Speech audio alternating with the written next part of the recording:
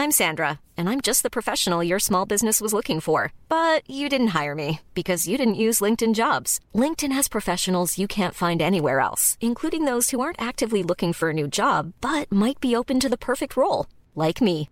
In a given month, over 70% of LinkedIn users don't visit other leading job sites. So if you're not looking on LinkedIn, you'll miss out on great candidates like Sandra. Start hiring professionals like a professional. Post your free job on linkedin.com/spoken today. Ryan Reynolds here from Mint Mobile. With the price of just about everything going up during inflation, we thought we'd bring our prices down. So to help us, we brought in a reverse auctioneer, which is apparently a thing. Mint Mobile Unlimited Premium Wireless. How to get 30, 30, bit to get 30, bit to get 20, 20, 20, bit to get 20, 20, bit to get 15, 15, 15, 15, just $15 a month? Sold! Give it a try at mintmobile.com/switch. $45 up front for 3 months plus taxes and fees. Promo rate for new customers for limited time. Unlimited more than 40 gigabytes per month. Slows full terms at mintmobile.com.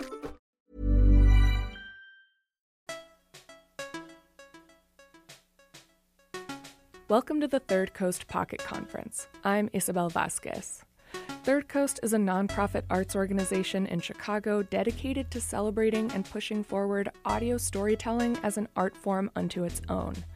We spend the year doing many things, like hosting a residency, putting on live events, curating the best work we hear on our website, and so much more. It's basically a dream job. I mean, I get to talk to every single person you hear on this podcast and pick their brain. I count myself so lucky. But here's another thing many people don't realize about Third Coast. We have a full-time staff of 4. And when we put on our annual events like the Third Coast Richard H. Driehaus Foundation competition or the Third Coast Conference, it's pretty much just us. Of course, we couldn't do it without our incredible paid interns and assistants, or our amazing group of volunteers that get free registration to the conference for chipping in a few hours of their time. But when you get right down to it, Third Coast happens because of the year-round labor of people who care deeply about the audio industry. We work hours and hours to make this conference happen, and we love being able to share that with you here as a free resource. But honestly, this session resonates. That's why we were so excited to have it as the opening panel at the 2019 Third Coast Conference. It's about labor, and it's a dialogue we're excited to continue having with the community of people who make up the audio industry at our conference and beyond. The panel was hosted by Sandhya Dirks with the fantastic speakers Carla Murphy, Afiello Duke, and Emily Gundelsberger. They dove deep from personal and professional experience, talking about the challenges and responsibilities of covering workplaces and labor. But I'll let them do their own introductions. Enjoy. Hi, everybody. Good morning. We are going to have a conversation about labor, about unions, about what it means to be working class and to cover the working class and to recognize the kind of solidarity and class consciousness which has entered into journalism. You look no further than the news in the past couple of days. We talked about this yesterday, whether it's Deadspin and everyone sort of leaving en masse, or whether it's WHYY in Philadelphia winning their union fight and joining the ranks of many others, including KCRW and tons of other public radio stations. I wanted to tell a brief anecdote.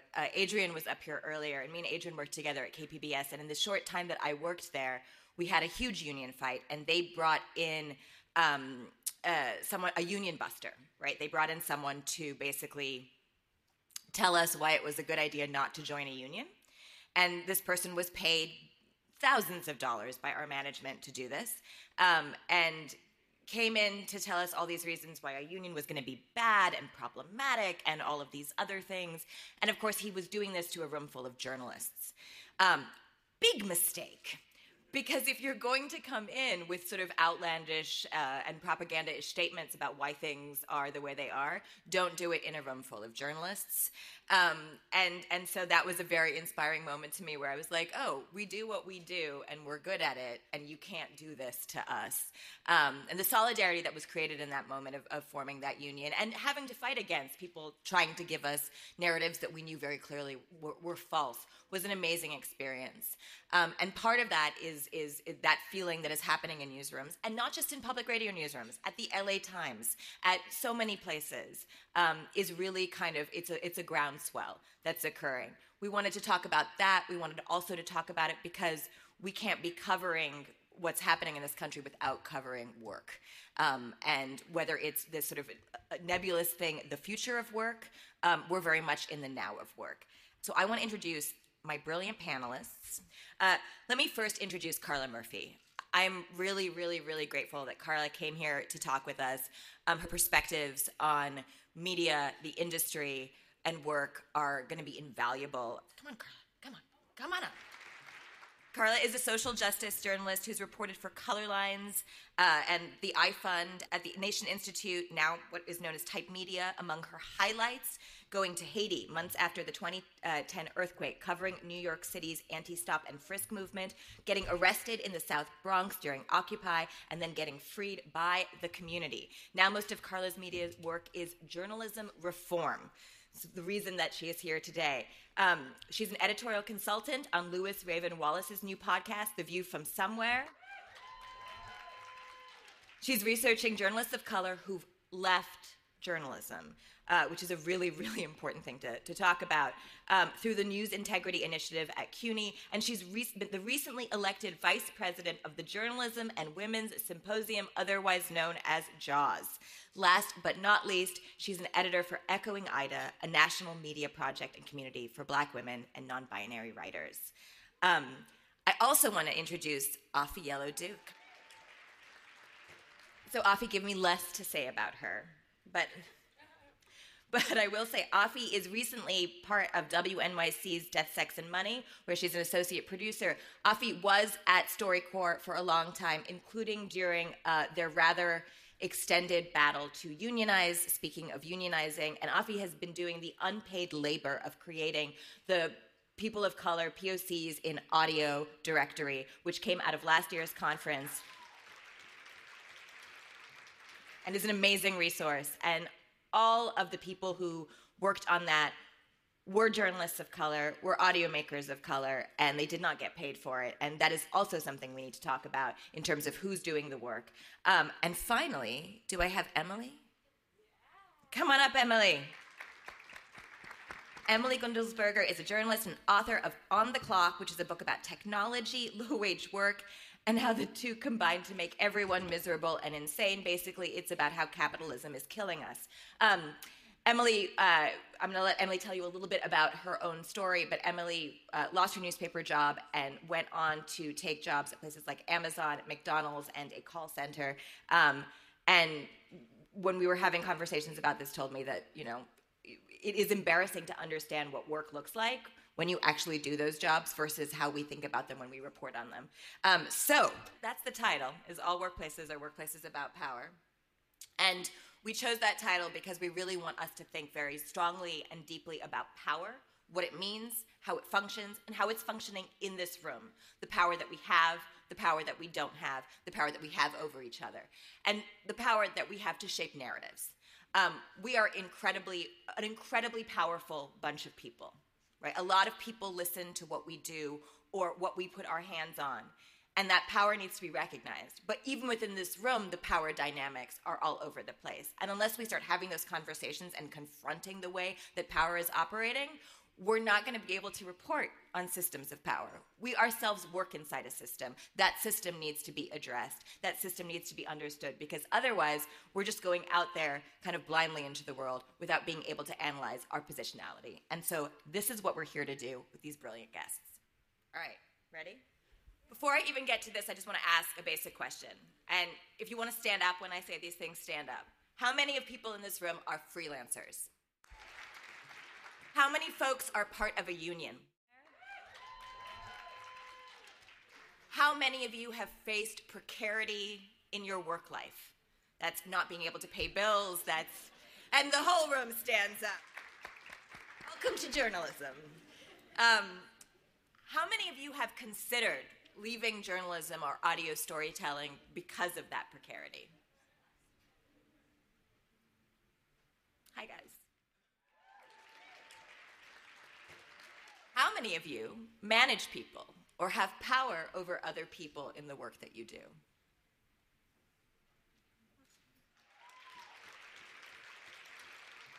So there is a mix of us in this room. all of us facing possibly problems that are incredibly overlapping. And that is some of the stuff we are going to talk about.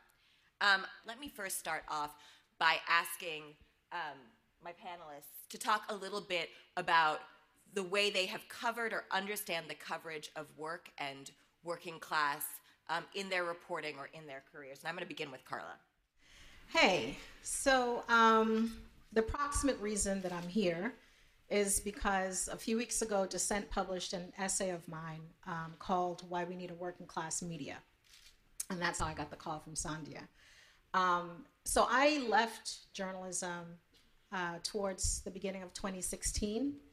And I've made the decision recently to switch from, I'm always a reporter. I think of myself that way. But I made a decision to switch to essays. And this essay is the second one that I've written. So it's called Why We Need a Working Class Media, and it's very personal. It includes my definition of what working class is, and we know that's kind of like a Rorschach kind of term. It really depends on who's talking. According to mainstream media and progressive media, it's a white male in Ohio, preferably in a factory. We know that. That's not my definition, and that's part of why I wrote this essay. And the essay, I talk about growing up in New York City as an immigrant and how that shaped my perspective.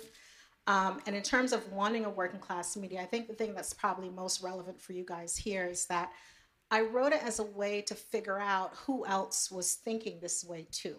I was looking for company, I'm gonna be really honest. So that's why I'm here, and I'm glad that you guys wanted to talk about it. And it's kind of a meditation. So one of the things I included was kind of a 3 minimum components that I would want to see if we were to have something called a working class media, again, defined how I'm defining it. And the 3 minimum components, and I hope to have a generative discussion about this, whether in this room or outside of it. 3 minimum components. 1, anger. From where I sit, I am pissed a lot of the time when I see coverage broadly about anything and how the working class is talked about. I don't see news media that's for members of the working class. I see news media that is about members of the working class for an upper middle class audience somewhere in Greenwich, I guess. I don't know. So the anger, I'll give you, for example, I think about in 2015 or 16, Forbes magazine put Kylie Jenner on its cover, and the description was the youngest self-made billionaire. And I took great umbrage to the words self-made in that title. Now, let's be clear, I'm not mad at Kylie Jenner. I'm mad at Forbes. So that's one of the things, and I don't think that I'm the only member of the working class who, you pick up on these little things, right? So using the term self-made to apply it to a billionaire, that really pisses me off. And I think anger is a vital component. I don't think we should be afraid of anger. I think anger is quite productive, actually. So 1, minimally anger. 2, the second one, I think we needed an analysis of power from the underside of power. And by that, what I meant is, and I kind of went back to when I was a kid, and I'm going to make some assumptions here about other members of the working class. But I think that if you've grown up in poverty or in lack, one of the things that I always remember is how authorities interacted with either my parent, my guardian, or my community. So whether that's police officers, nurses, doctors, school teachers, social workers, anyone with authority to go into poor neighborhoods and document what's happening there. I think that I would love to see news media that's analyzing power relations in our society from the perspective of the under, right? And then the third component of it that I would like to see is right now, I find that generally working class issues are covered as problems. So people appear, talking about their problems, but they don't appear talking as though they have a full life. So you can be poor and you can be working class. You can still be happy. You can still find joy. You can still want parenting tips, right? Like all the stuff that you take advantage, like a upper middle class suburb or middle class suburb takes advantage of in the news pages. I would like to see that talked about from a working class perspective too. Whatever that media is, it can't just talk about the problems. It has to talk about the whole life. And I'll stop there. I'm hoping for a generative conversation. I don't have answers. I'm hoping to just to name things and discuss these things more, especially as it affects our industry.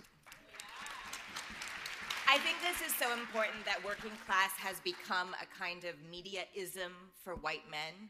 And you can try just Googling, which I maybe did while I was making these slides last night.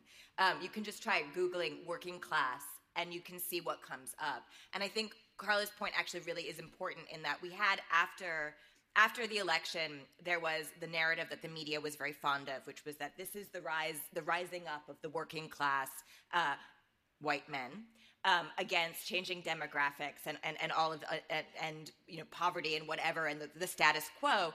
And a lot of people a lot of black women especially said, no, this is about race. We need to talk about this is about race. And finally, a few years later, the rest of the media caught up and said, oh yeah, this was about race.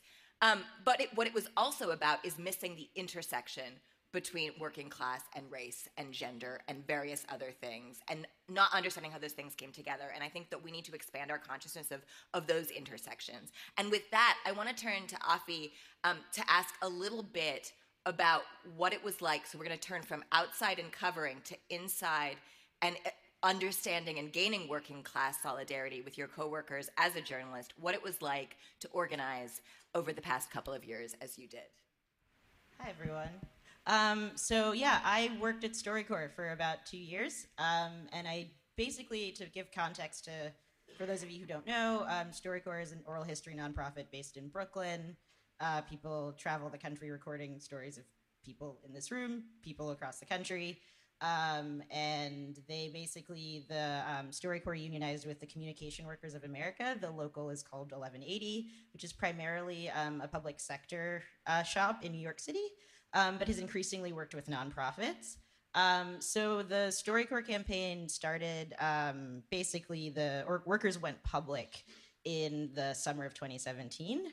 And I wasn't working at StoryCorps at the time, but I came to the organization right after they, won their vote to start the process of bargaining and, their election and to start the process of bargaining for their first contract. So I joined the bargaining committee pretty soon after that in the fall of 2017 and was on the bargaining committee until I left the organization a few weeks ago. And they actually ratified their first contract a week ago yesterday. So it's a big deal. So that took 2 years, which is also, I should say, a very long time and not, first contracts tend to take like a year or so it's a little bit longer than average. And during that time, I should say also, I've never been on staff as in a unionized position before, so I was learning a lot as I was on the bargaining committee. And I think the biggest thing I learned and the most important thing I learned was just really to think about how a contract, which ultimately is a tool that you have to enforce as the workers who are, protected under it, is that it's not just about numbers and yes, you have the big ticket items like wages and healthcare and other benefits, but it's also about creating a community of care and thinking about the culture of your organization. We did a lot of work to think about the ways in which our unit was not just people who do the content creation, so not just production staff like myself. It was also people who do more administrative work or programming support and just people who are parents, people who are queer and trans people of color, women, what have you. All sorts of people were in the unit.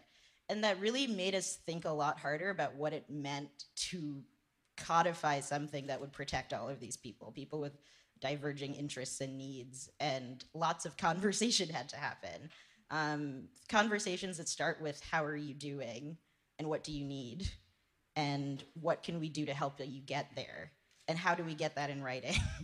And that was really powerful, really deeply powerful, something I will probably take with me throughout my career. And it was a long fight. We mentioned 2 years is a really long time. A lot of people who started the organizing process did not see it through and left the organization. And a lot of people, there was a lot of as new people came on board, there was a lot of talking to them and making sure they understood, hey, this is what we're doing here. This is what it means to be a part of a union. This is how we talk about that here, in an environment that was, I think, really healing from a very long and intense organizing process.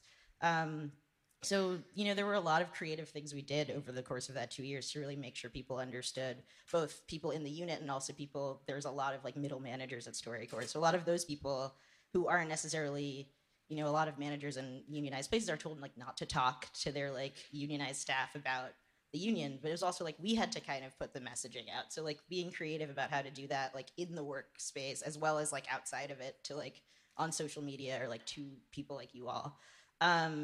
So that was really powerful. I think that whole process really was powerful, and it, really allowed us to think more deeply about what it meant to kind of be in a mission-driven workplace and make sure that the workspace and how you do the work also aligns with the mission of an organization.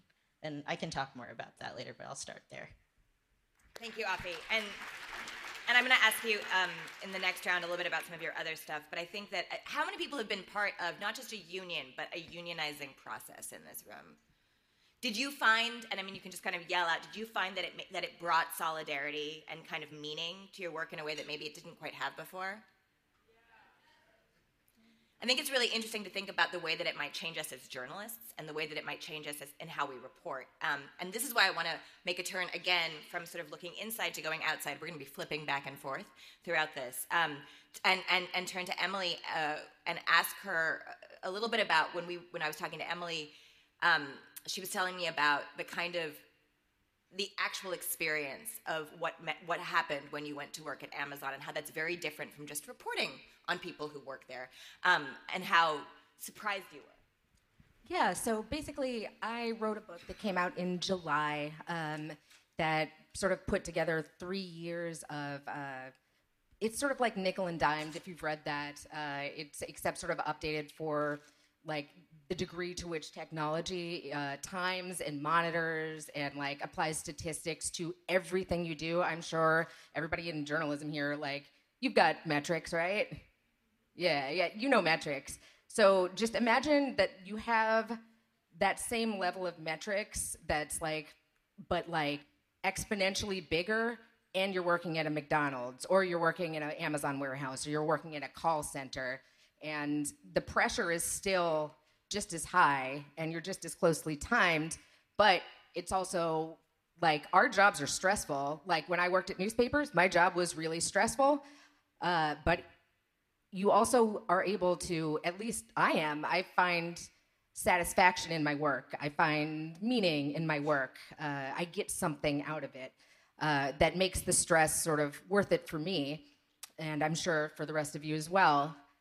But when you, the technology of the past 15 or 20 years has made it possible to de-skill and to routinize these jobs so that there is no pleasure in it. There's no meaning. It's just you have to keep up with Amazon's scan gun and walk 13 to 16 miles a day, which is what I usually clocked when I was working in an Amazon warehouse in southern Indiana.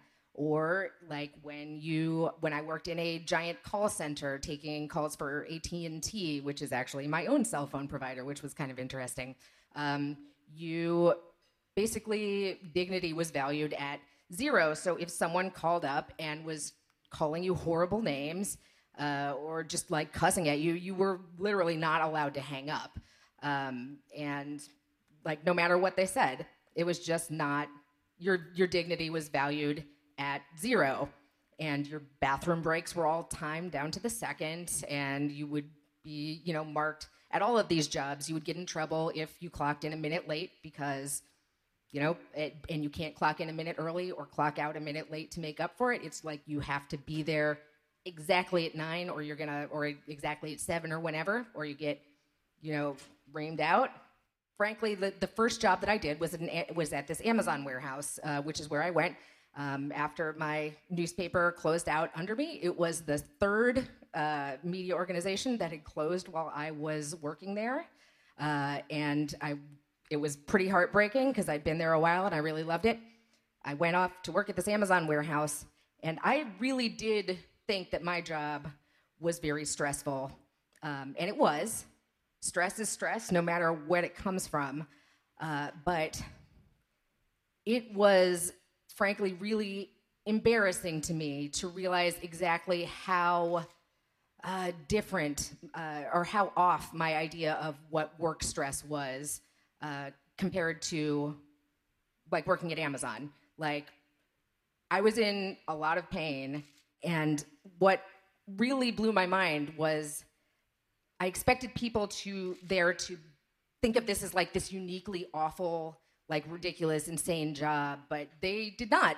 A lot of people who worked there did hate it, and Amazon is hated by its workers in a way I have not seen anywhere else. It is remarkable.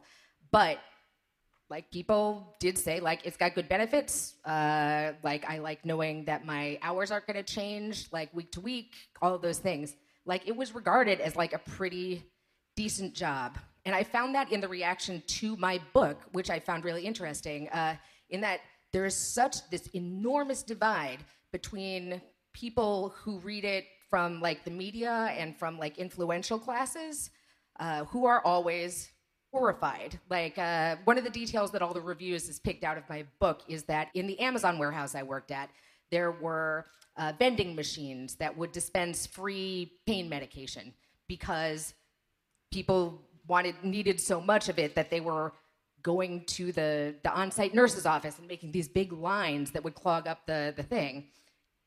Everybody who I talked to in the media, and probably a lot of you, are just like, that is crazy. That's like 15 miles a day walking, like free pain medicine that they're just giving out because you can't bring anything into the warehouse with you. Like, but the other side of that is that, like, there's tons of people who, like, I've seen them review the book on Amazon, on Goodreads, like, they've emailed me, and a lot of them say, like, yes, that is exactly what my job is like. That is, you have described it for the first time. But a lot of them, like, are like, you are so naive. You're ridiculous. How did you not know this? Like, do people really not know this? And I think it comes down to a definition of, it's just like a linguistic thing. When I say a good job or a bad job, it means something completely different from what those things mean to, like, people who are actually working class, people who are actually working hourly for like $12 an hour. And it was a real wake-up call for me, and I'm never going to report the same way again, frankly. And there shouldn't be that disconnect, like that massive disconnect between people's lived experience and our reporting on them, because that means we're just helicoptering in, right? Which is, we've all been told, is the wrong thing to do. I want to pick up on something that Emily mentioned, which was the joy and satisfaction one gets from their work. I wonder how many people in this crowd have said, yeah, in some ways, I'm not paid enough, but at least I really love what I do, or what I do has meaning, and maybe that's why I keep doing it. I think a lot of us tell ourselves that story from time to time. And there's some truth to that, but I want to turn to Carla to ask about how that is used in order to manipulate the workforce that we are in. Big question. So I was telling Sandhya earlier that I think it took me leaving journalism and looking back on my career. So I started officially in journalism in 2005. So I've been in this game a long time, and had a little brushes with audio here and there. I used to work for Brian Lehrer on his TV show in New York. And in that time, and I say officially 2005 because there was a period before that where it was kind of like trying, right? And even after that 2005, again, you're in it, but you're kind of still trying, right? I needed the distance to really see how exploitative this industry has been, in my experience. And then to also see for myself, and I'll be, very honest here and vulnerable, to see how I participated in my own exploitation. So I'm speaking just for myself. And what also underscores that part that I just said, my participation in my own exploitation. So again, participating in an industry where it's normal, where you require unpaid labor in order to advance, right? So this is fine if you come from wealth. And by wealth, I don't mean, billionaire status. By wealth, I mean, quite frankly, a house, assets. That's what I mean. I don't mean income. I mean wealth. There's a distinction between those. And even how we cover what's going on in the country, I watch how people use income and wealth as though they're the same thing, and they're not the same thing. But I looked at my career and the things that I did because I love journalism and because I love democracy and the idea of contributing to this democracy. And then as a woman of color, as an immigrant, I grew up in the 90s. I grew up under Giuliani. I'd been detained, I don't know, before I hit 18, I probably had been detained 2 or 3 times. And I went to a prep school. So if I was getting detained 2 or 3 times, can you imagine the black boy who lived next door to me?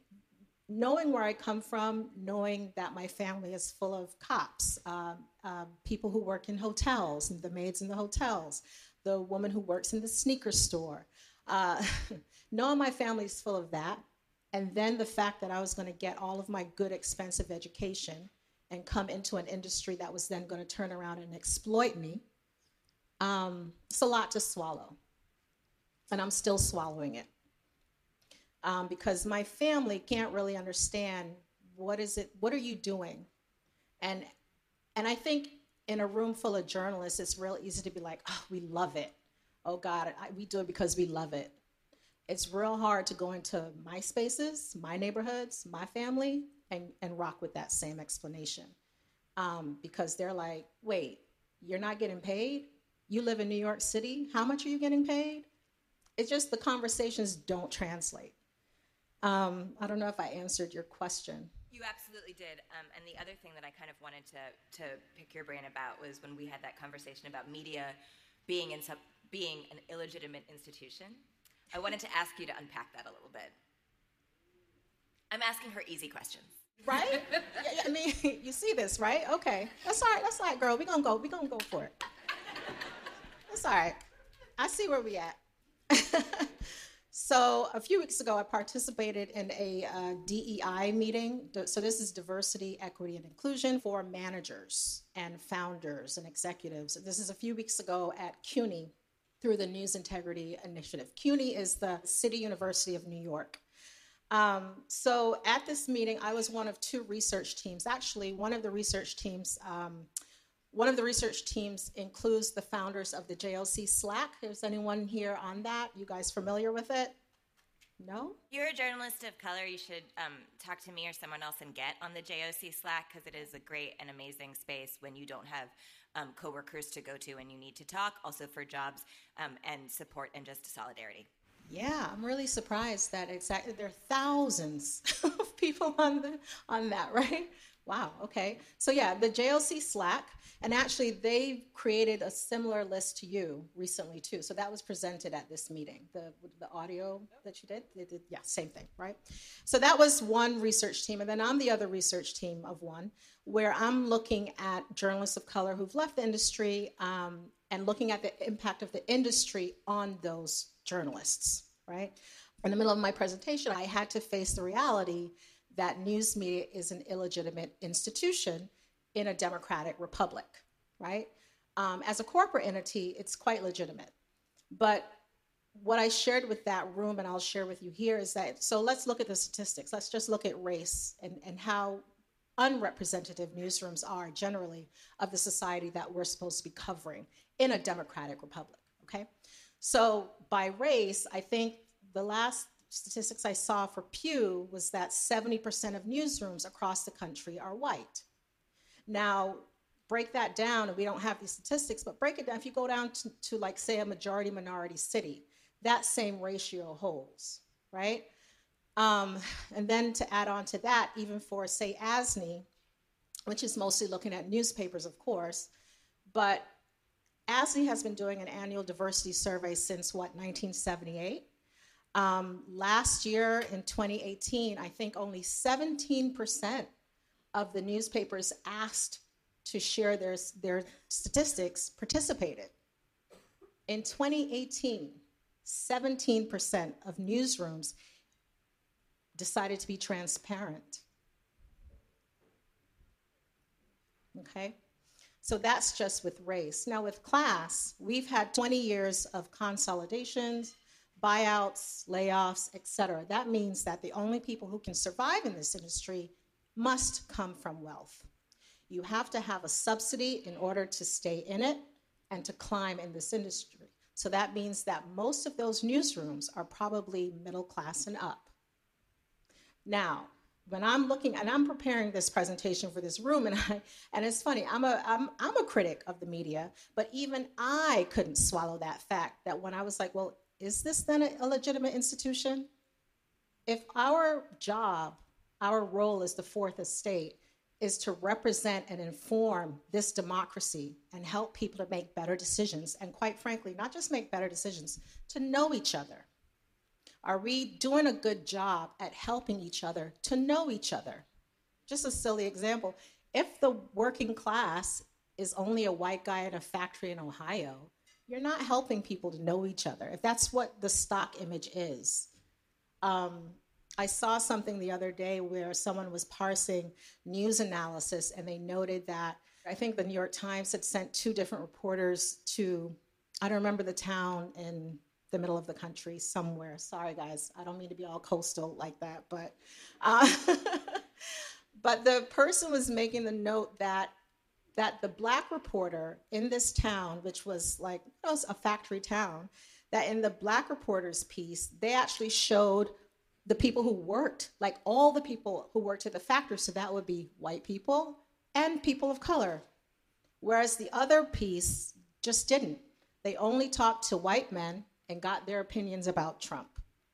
And the other part noted about that is that even those white men don't want to talk about Trump, and they've said it. They don't want to talk about what's necessarily going on in DC, they want to talk about what's going on in their town. So this thing about media is an illegitimate institution is something, when I said it to the room, I said it in kind of a, I have a lot of feelings about saying it out loud, but I'm a reporter first and foremost. I was an investigative reporter, and you follow the data. And when I follow the data, that's where it leads me. And that hurts, but it's also the truth. And I think that we as an industry need to get much better at naming how power works in our industry, naming who we leave out structurally, and naming that diversity, how it's currently defined, is not a fix. To everything about that, particularly the diversity is not a fix. There was actually a great article that was circling in the JOC Slack, which y'all should join, about how diversity is a word that white people use when they don't want to talk about race. That is a truth, and it's also not enough, because if you have a system that is imbalanced and decentered, and a system that centers whiteness, and centers maleness, and centers cisness, and centers straightness, that if you have a system, even if you populate it with diverse faces, you haven't changed the system. And the system will win, because this is my personal hashtag, but system's gonna system. And we need to actually be doing that structural work. One of the ways to do that structural work is to do the work that Afi has done over the past year with the POCs and audio directory. But I want to ask you a little bit about the kind of work and odd power and odd leaning on that you now get because of your association with that project. Yeah, so first of all, I want to shout out the other 4 people I worked on this with. Some of them are here, some of them are not. If you're here, stand up. Yeah, I don't know if Leah's here. Well, Aaliyah Pavani, who's also here. Hi, Leah. There you are. Hey. Zakiya Gibbons, who's not here. Phoebe Wang, who's also not here. And Adiza Egan. So there are 5 of us. We did this for roughly a year. And, you know, as what's been told about this directory is kind of like it stemmed from, you know, Phoebe's Best New Artist Award acceptance speech last year, which is true. But also, like, this is also, like, what Phoebe said predates what we did. This has been going on, as everyone has said, on this panel, and as you all know, for much longer. And we just kind of were tired of hearing what we've been hearing, like it's too hard to find people, or like, you know, asking people like me who, like, you know, I've only been in this industry for 4 years. I shouldn't have to like recommend the same 5 people. So we thought, let's make this thing. And we, you know, got so many responses from people all over the world. I think at last count, there were over 800 people on the website, pocanaudio.com, if you didn't know, now you know. That process was really just us like thinking through like what is the most secure way to get this information out, who needs it, who also like, you know, needs it not just as an employer but like as other people of color, like it's also to like find each other. That's the subtitle of this panel: getting paid and finding each other.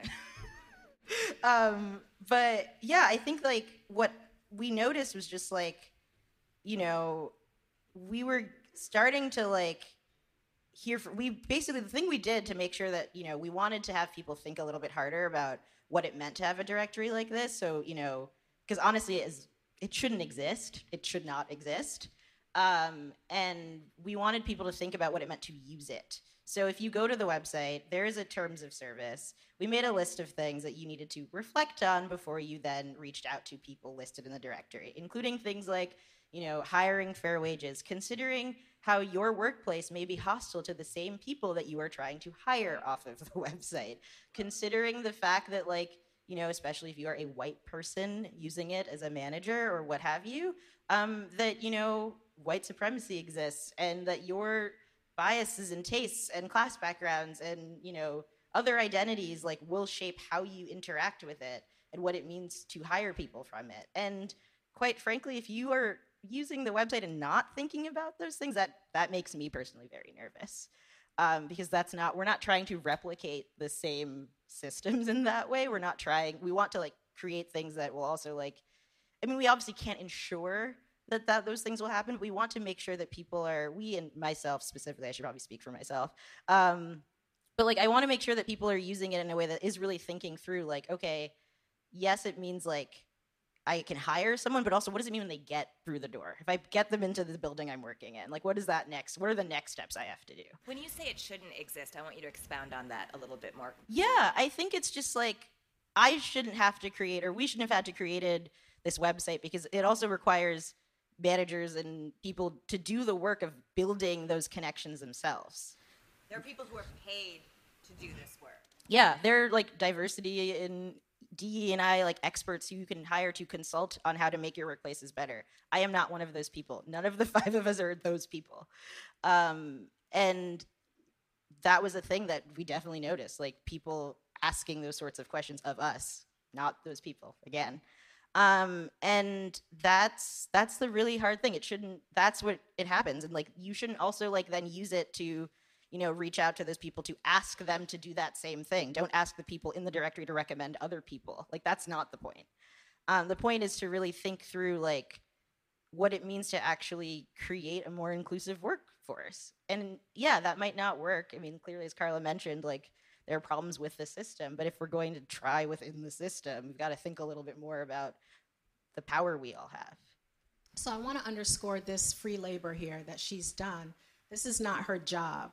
Her job is to report and to be a producer. That's it. That's the HR function. Thank you. She wasn't hired for that.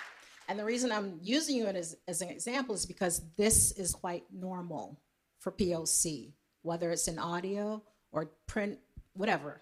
Well, they're all mixed now, but yeah, this is really normal. I can't tell you the number of POC reporters who I've seen. You see them, they get a job, they're hired as a reporter or whatever, and then, I don't know, 6 months to a year later, you run into them and they're like, oh yeah, I'm also helping with recruiting. Oh yeah, I've just added this to my job description, right? Not getting paid for it though. So that means that your aspirations or as a reporter are either taking a back seat to this now HR function that your newsroom has kind of subtly placed on you. That means that the white reporter is just going out doing their job and you're doing double time. And what's happening to your aspirations as a reporter, as a producer? this came up for the research team that we worked with too. And the DEI consultant in the room, after they finished, was like, y'all need to monetize that and get paid. Because the DEI consultant knows that there are managers in the room who are going to come to you and say, hey, can you recommend 2 or 3 people? There's a donate page on the POC and Audio website. Feel free to donate. That would be nice. Also, I mean, this also goes, we're talking specifically about race, but this also goes for like queer and trans people. This goes for, just insert any other identity here who's like quote unquote marginalized. So like lots of people are doing this work unpaid. And as a manager, this should be a problem for you, for the managers in the room. Do you really want her to be doing this extra work? You want her to be doing journalism, right? Absolutely. Right? You want quality work. Absolutely. It's a huge thing, and you feel a responsibility as any sort of part of those quote unquote marginalized communities. You feel a responsibility because you want your newsroom to change, you want the system to change, and someone needs to do it. And if it's not happening, you end up stepping up. But the kind of toll that can take in terms of time, energy, and just emotional drainingness, that's the word, is a lot. Okay, we're going to pause for a quick break, but we'll be right back with the second part of this session from the 2019 Third Coast Conference right after this. Hey, I'm Ryan Reynolds. Recently, I asked Mint Mobile's legal team if big wireless companies are allowed to raise prices due to inflation. They said yes. And then when I asked if raising prices technically violates those onerous 2-year contracts, they said, "What the f*** are you talking about, you insane Hollywood ass?" So to recap, we're cutting the price of Mint Unlimited from $30 a month to just $15 a month. Give it a try at mintmobile.com/switch. $45 up front for 3 months plus taxes and fees. Promo rate for new customers for limited time. Unlimited more than 40 gigabytes per month. Slows full terms at mintmobile.com. Hiring for your small business? If you're not looking for professionals on LinkedIn, you're looking in the wrong place. That's like looking for your car keys in a fish tank.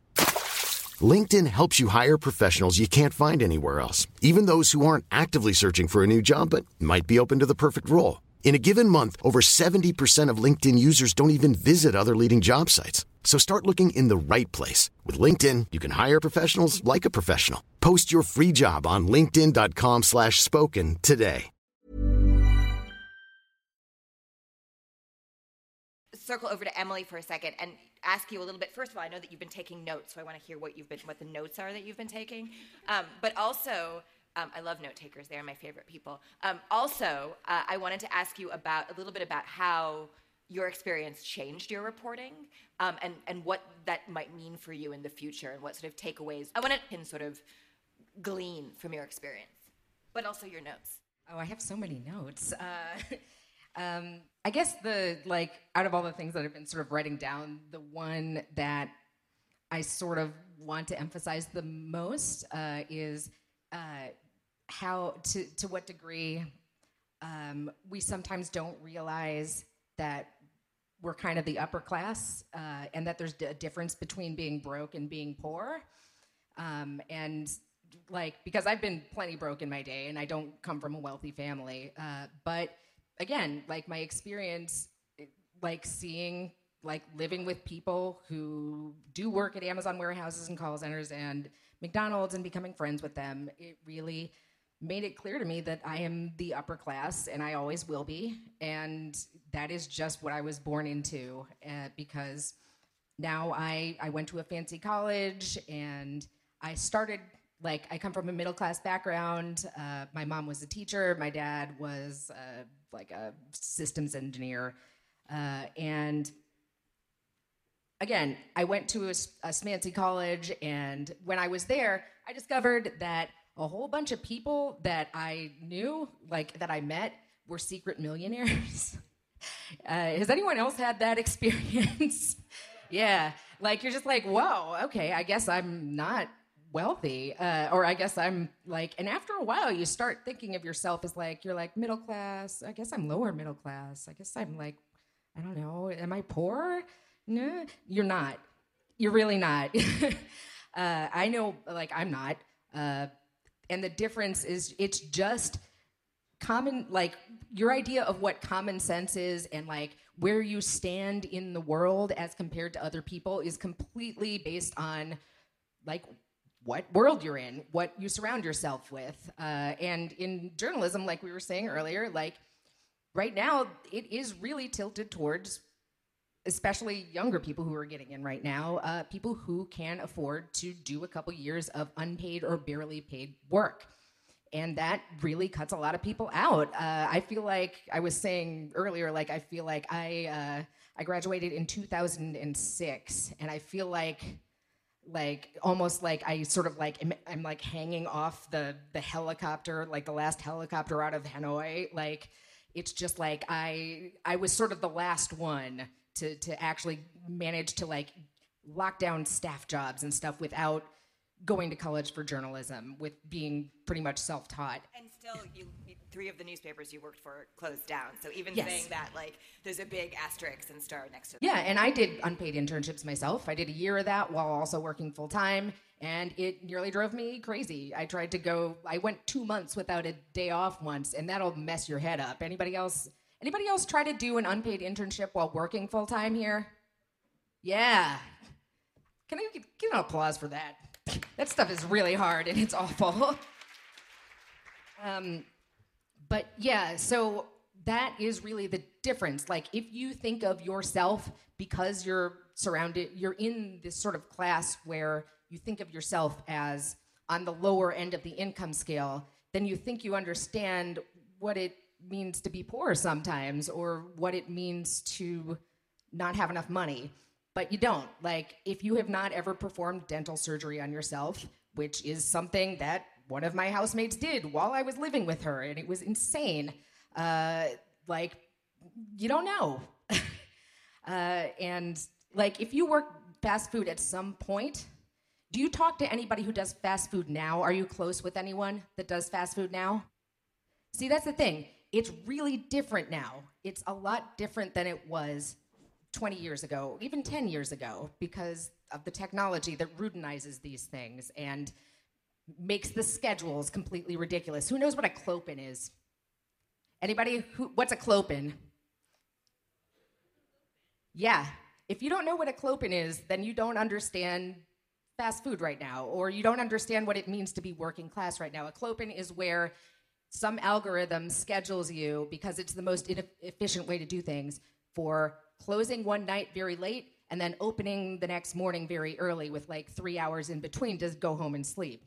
It's insane. It's ridiculous. Nobody would have asked you to do that if you were working fast food 20 years ago. But now that schedules are done by algorithms, it sort of like allows people to skip out on responsibility for giving you something, for like giving people embarrassing shifts like that. So yeah, like just talk to workers. Like, try to just talk to people that are actually doing the jobs that you do, that like you interact with every day, but you aren't like personally friends with any of them.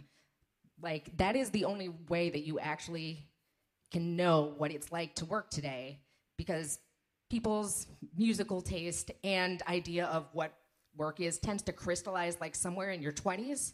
And if you're not in your 20s right now, that means your idea of what it is to work in the modern economy is probably pretty out of date, honestly. So it's just something to think about, because it's a lot harder than it used to be. It's a lot more constantly, chronically stressful than it used to be. And I have a lot of theories about chronic stress and how, again, the subtitle of my book is how low-wage work is making everybody insane. That is actually kind of literal. It'll mess your body up, it'll mess your brain up, and I think it explains kind of a lot about what's going on in the world today. But I have talked too long already. But this was my point to insert the thing I promised that I would say, which is late-stage capitalism. It's a bitch. So I was waiting all panel for that. I think that the point that Emily makes is really, really important, and it's why the kind of, and this directly relates to what the work that's being done with The View from Somewhere, which is, it's why the kind of concept of objectivity in newsrooms is actually, and this is something that Carla put it this way, is actually solipsism, which means that we think that we're being objective, but again, if what we're surrounded with is one reality, then we're only being relative to the world in which we exist in, and that definitely needs to change. I want to talk a little bit, because we're almost out of time, amazingly enough. First of all, this is the story Corps Union walking out, and I just want a big Round of applause for everyone who is unionized in the past year and who is working on something like that right now. Oh, yeah. I think one of the ways that we've talked about trying to maybe change this, or some solutions and some takeaways, is really a moment of self-reflection. And that means thinking about how much power you have in this system of media. And that doesn't just mean if you're a manager. It means, are you a senior reporter? It means, do you have the power to be on hiring committees? It means, do you have the power, to help out other people who are looking to get a foothold within the industry? I want to ask also, if you do have power, has that power made you more likely or less likely to take risks? Because it's been my experience that the more power people get, the harder it is for them to say these things publicly. The more they have to guard themselves, the less we can actually call it what it is. And I think that that's a problem. But I also understand why that happens, right? But again, that also leaves the work of saying these things, doing the work, calling it out to those who are most vulnerable. And if you feel that you have a lack of power, how has that made you vulnerable? And the reason that I ask these questions is I have an intention for you to go forward with.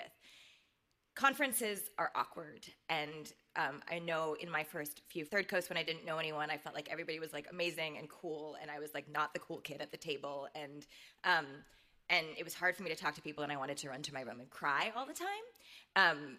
But I think that it's also an amazing experience to meet all these people and to get into these conversations. But every time you have a conversation with someone, every time you go and you sit and you talk to someone, I want you to think about the power dynamic in that conversation. If you want to talk about it, that's awesome. If you just want to kind of reflect on it, do you have power in that dynamic with that person? And what can you do with that power to change the way that power works? If you don't have power, how does that make you feel? And how are ways that that person can help shift that balance? We should constantly be thinking about power. That is why every single panel I've ever presented here has the word power in it. It is how our world operates. It is the system and structure under which we are contained and confined. And if we are not reporting on power and confronting it in our own existences, then we are dealing with the biggest of blind spots. So in every interaction, try to take that self-reflection forward and consider how power is operating. And then try to change that. This is something that I think the panel was saying in terms of some of the solutions is reporting from those who are under the constraints of power, getting to do the storytelling. And there's the thing in comedy when comedians get it right, where you send your most scathing remarks and your most sort of blatant put downs, you punch up, right? And I think as journalists and within our own systems, we should be punching up. And once we get high enough, because of the punching up and because we've risen ourselves, we then need to reach up and bring other people up with us. And finally, if we keep punching up, I really do believe we can break kind of a hole in the sky and change the system itself. But that really takes us being conscious of where we stand. So thank you so much. I have someone that is somewhere who is going to, and I'm going to open up to questions. But first, where's Ursula? Ursula? Oh, there you are. You literally were right in front of me. Hey, Ursula. Will you introduce yourself? Hi, I'm Ursula Lawrence. I do research and strategy and planning for SAG-AFTRA, which is a union that represents a bunch of people that are in this room. Yeah. And I just want to, again, congratulate the folks at WHYY on your amazing election victory. Yeah. I think there's some people here. Yay. But yeah, I just want to say this panel is incredible. I've been working in and out of unions and also as a writer myself for years, and just the fact that we're even talking about this is it's moving for me, honestly.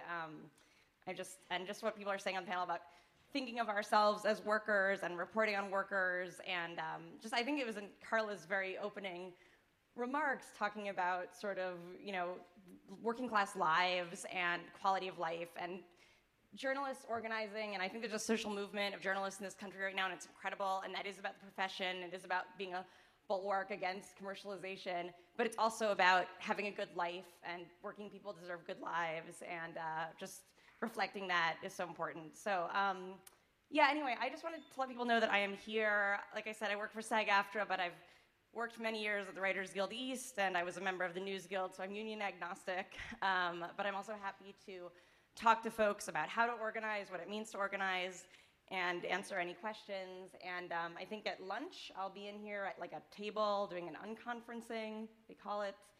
And you can find me or anytime during the day. And lastly, I know if you're here with a manager or you just don't necessarily want to talk publicly, my cards are also out in the section with the clotheslines. And if you can just contact me privately, we can chat whenever. So yeah, I probably went on too long. No, you're perfect. But thank you guys so much for doing this. It's a really beautiful panel. And thank you for your work. Thank you for being there for people to talk to. I was going to open it up to questions, and I am. So if anybody does have any questions, there is that microphone right there. Feel free to step up. If not, we could keep talking. Oh, yeah, question. Hello, Ronald Young Jr., host producer of Time Well Spent. Please subscribe. I have a question. So I listen to a lot of podcasts, of course, like we all do. Listen to a lot of public radio, like we all do. And last year was my first Third Coast. This is my second.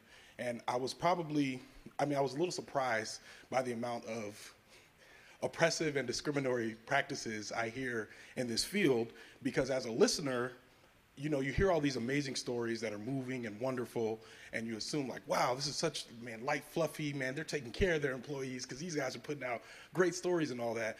But the surprising thing was, and I know there's people from Gimlet in the room, I hope I don't step on any toes, was hearing about the struggles about these unions being made.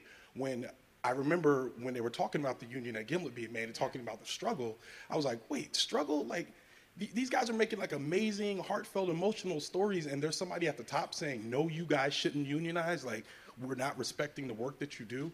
Can y'all talk a little bit about the dichotomy between like being in a field that's like touchy-feely and very emotional, and then having people that are still oppressive and discriminatory at the top that are like pushing down and stopping you guys from being able to do work? The stick to sports thing. R.I.P. Yeah.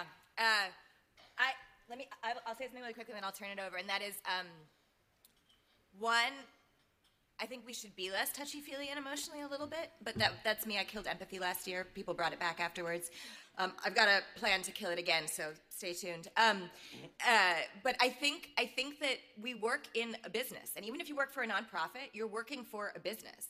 And the image you present to the world is not the way things are. We didn't talk about Gimlet, and that was something on my list to talk about, because the other thing we really need to talk about is the fact that, like, the tech model of doing things, the disrupt and break and run fast and break things model, the podcasting is for profit model is here, and it scares the shit out of me.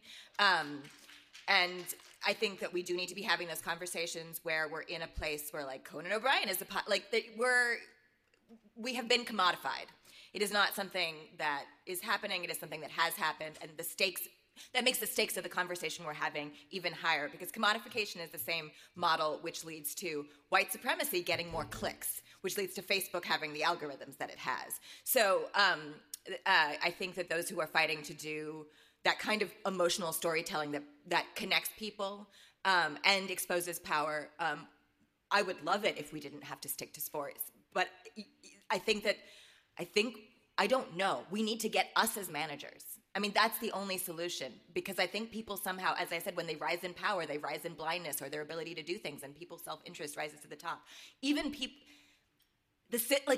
that I love who have become managers, when they become a manager, I'm like, okay, this is not going the way I thought it would, because system's gonna system. And I don't know if I have a good answer for that, but the disconnect is deep. And you shouldn't have a company that's making as much Gimlet, like, struggling to have a union for their employees. And you shouldn't have public radio stations bringing in union busters. Like, it's public radio. That's the tweet. Also, it will totally backfire. Yeah, it will totally backfire. Don't do that. I also, jumping off that touchy-feely thing, like, I worked at a place that was very touchy-feely. StoryCorps makes you cry every Friday. Super touchy-feely. And yeah, aggressive union busting, like, really awful, intense stuff was happening. And, like, there can be that disconnect because, like, people don't want to relinquish power or be transparent about what they're doing. Like, that's a huge part of it as well. Like, and I think a lot of these, public radio stations and other, like, media outside of unionize are, like, really calling for transparency in what's happening in their workplaces. And a lot of pushback is coming from people with power not wanting to give up some level of control. So that's not an emotional decision for the people who are saying that to their employees. That's a financial decision. That's a I need to keep power decision. I don't want to give you more money decision. That's not emotional. That's just Yeah.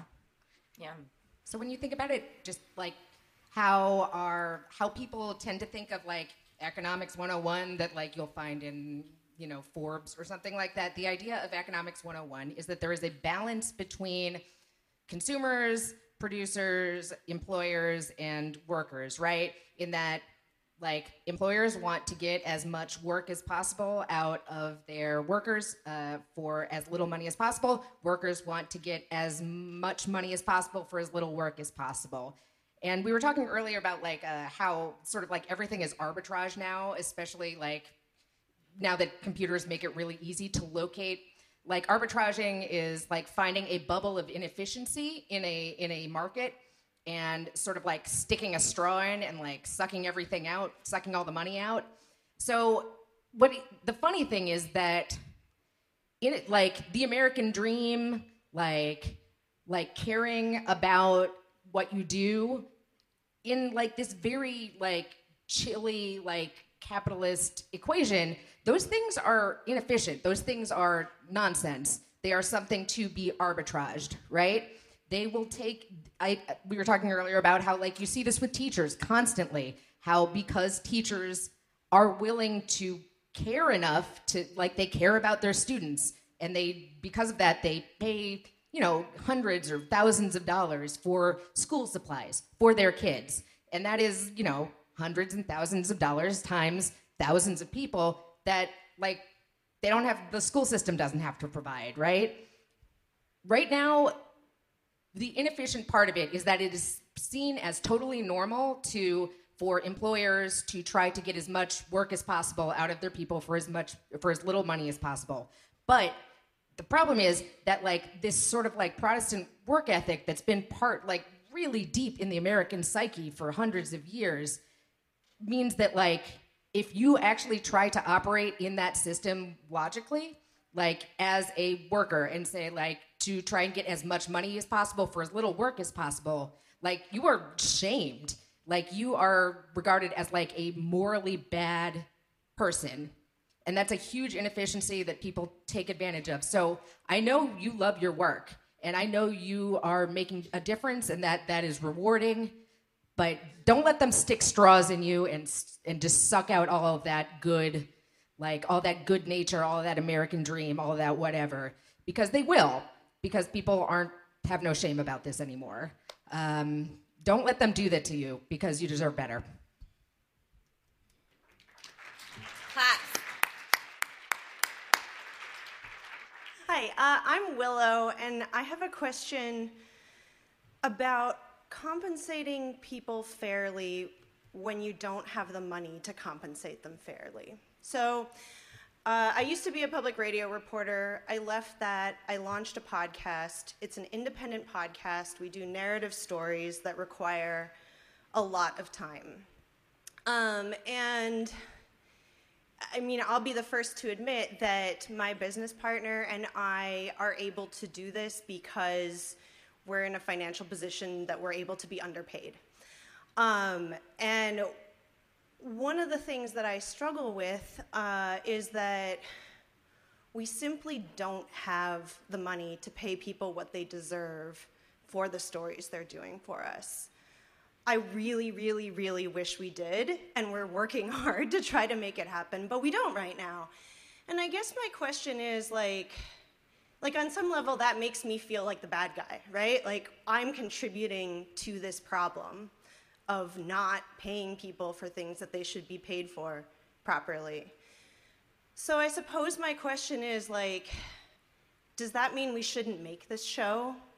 If you can't pay people what they should be paid to contribute to the project you're doing, should the project not exist?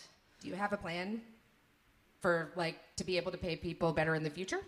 I mean, we're working on it. I mean, that's something. I mean, I don't think anybody has an answer for that. God knows. Yeah, wait, to clarify, do you pay people at all right now? We do. Okay. But it's more of a token than real compensation. I mean, and that's just because of what our budget is at the moment. It's a young show. We're growing, but growth happens slowly when you're an independent production.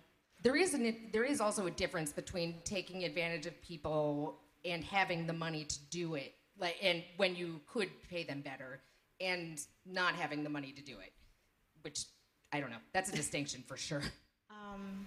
So, I was going to say, I think it's, and I hope this doesn't sound patronizing, I think it's brave of you to come up and ask that question, given that you're so personally invested in the answer. I find that a lot of people don't have skin in the game. They talk a lot of shit, but they don't have skin in the game. But you got some skin in the game. So thank you for asking the question. No, it shouldn't exist. Sorry to sound, I'm not, and this is not for you. I think that what you're describing, and you're a small shop, what you're describing, the practices that you're describing, huge corporations are doing that as well. And what's the target here is the practice, not the entity doing it. You should always pay people fairly for their work. I would love to live in a society that agreed with me, period. So let us go forth and try to, one more. Sorry, I just had a really quick question. Yeah. And I was my name's Kieran, I work for CBC in Canada. And I was wondering if you could just Hi, talk... Canada. I was wondering if you could talk briefly just about how unpaid labor is baked into the work that we do. And in particular, in the concept of pitching. I find that whenever I have a pitch for a show, like a story for a show, or for a show itself, people say, "Oh yeah, that's kind of interesting. Come back, give me more details." So I go off, I do some work, I come back with more details. They say, "Okay, well, who are the characters you're going to hear from?" Okay, you go get some of that. You come back. All of that is unpaid. They want you to come with an entire project that's okay, this is what's pretty much ready to launch, and that's before day one of getting any green light for funding. And I feel like that's just baked into what we do all the time. I don't know if you guys could comment on that. Yeah, so that's the exploitation. So I was at another meeting, and at this meeting, this is back in May or June, and this was of, and I'm bringing it up because there was an organizer in the room. So this was a meeting of about 20, 25 journalists of color from different places all over the country. And the union organizer, I think at the end, and I think this was someone who helped to organize Google. Remember they did that walkout last year or something like that. At the end of it, the union organizer said something really interesting.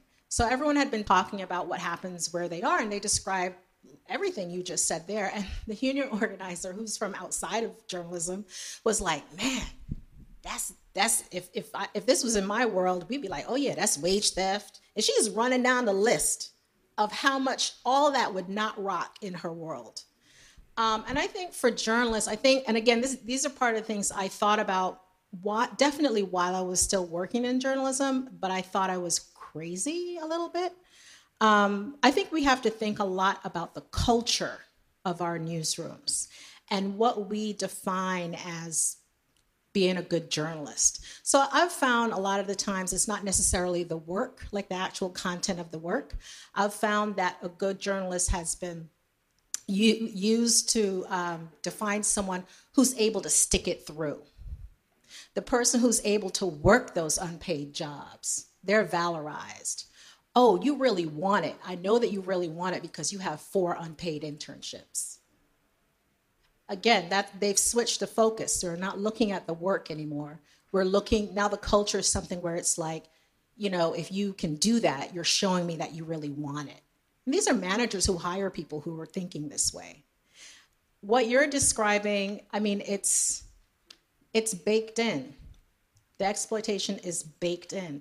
And for someone and the only people who can do that kind of work, I remember saying, when I was on a fellowship at the Nation Institute, which is now Type, and there was a FIRE that I think is at UMISS, put out a report they did a research report in 2014 or 2015 looking at independent investigative reporters. On average, the reporter put out $5,000 of their own money to get the story done. Yep. On average. Now, let's be honest. I use working class. I don't want to say poor, right? Because the worst thing in America, you can murder somebody. The worst thing in America is to be poor. Okay? That's the country we live in. But if someone like me, if I had known that before I started pursuing journalism, that journalism basically expects you to subsidize the work. If I had known that, would I have gotten on this journey? Would I have started? I used to, back in the day, I used to go to my friends, worked at schools like free lunch schools in Harlem or Brownsville, blah, blah, blah. And I would go during career day and I would talk to them. And it got to a point where I stopped going. So when my teacher friends asked me to come, I would say, nah, I can't. I can't in good conscience sit down and tell this kid, yeah, you should pursue this career. They shouldn't. It's not meant for them. It will only make them more poor than they already are. And so I stopped going. I think what I'm saying sounds really harsh. It sounds harsh to me, and I know it must sound really harsh to you, but I think that we have to get real honest and transparent about what this industry is if we care about our democratic mandate. And that's what it comes back to me about, the democratic mandate that we have. And that's why I'm in this field. That's why I seem to can't leave. I tried to get out in yeah. Yeah, I mean, I can't think of a better place to end it on than that. So think about the power you have. Think about the ways we can punch up and change the system. The problem is, if that is the case, who's reporting? And we know what the answer is. So we can bemoan the lack of diversity all we want to. We can create all of the directories that we want to, but we're not going to change it if we don't change the fundamental exploitation that is baked in. I know that's an impossible conundrum to leave you with, but I leave you with it. Thank you so much for listening.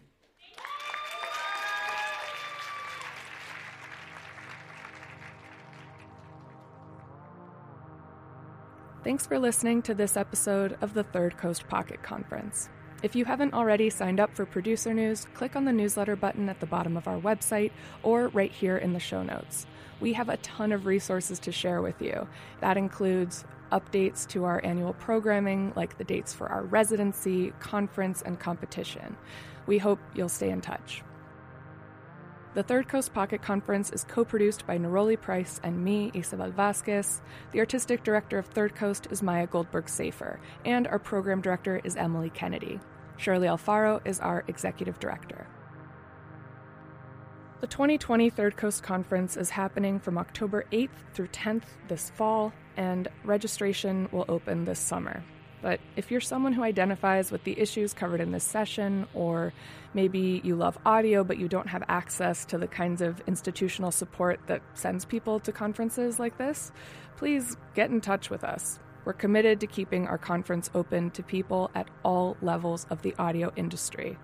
And we have a variety of financial accessibility initiatives that are launching before registration opens. We want to meet you, so we hope you'll join us this fall in Chicago. Thanks for listening.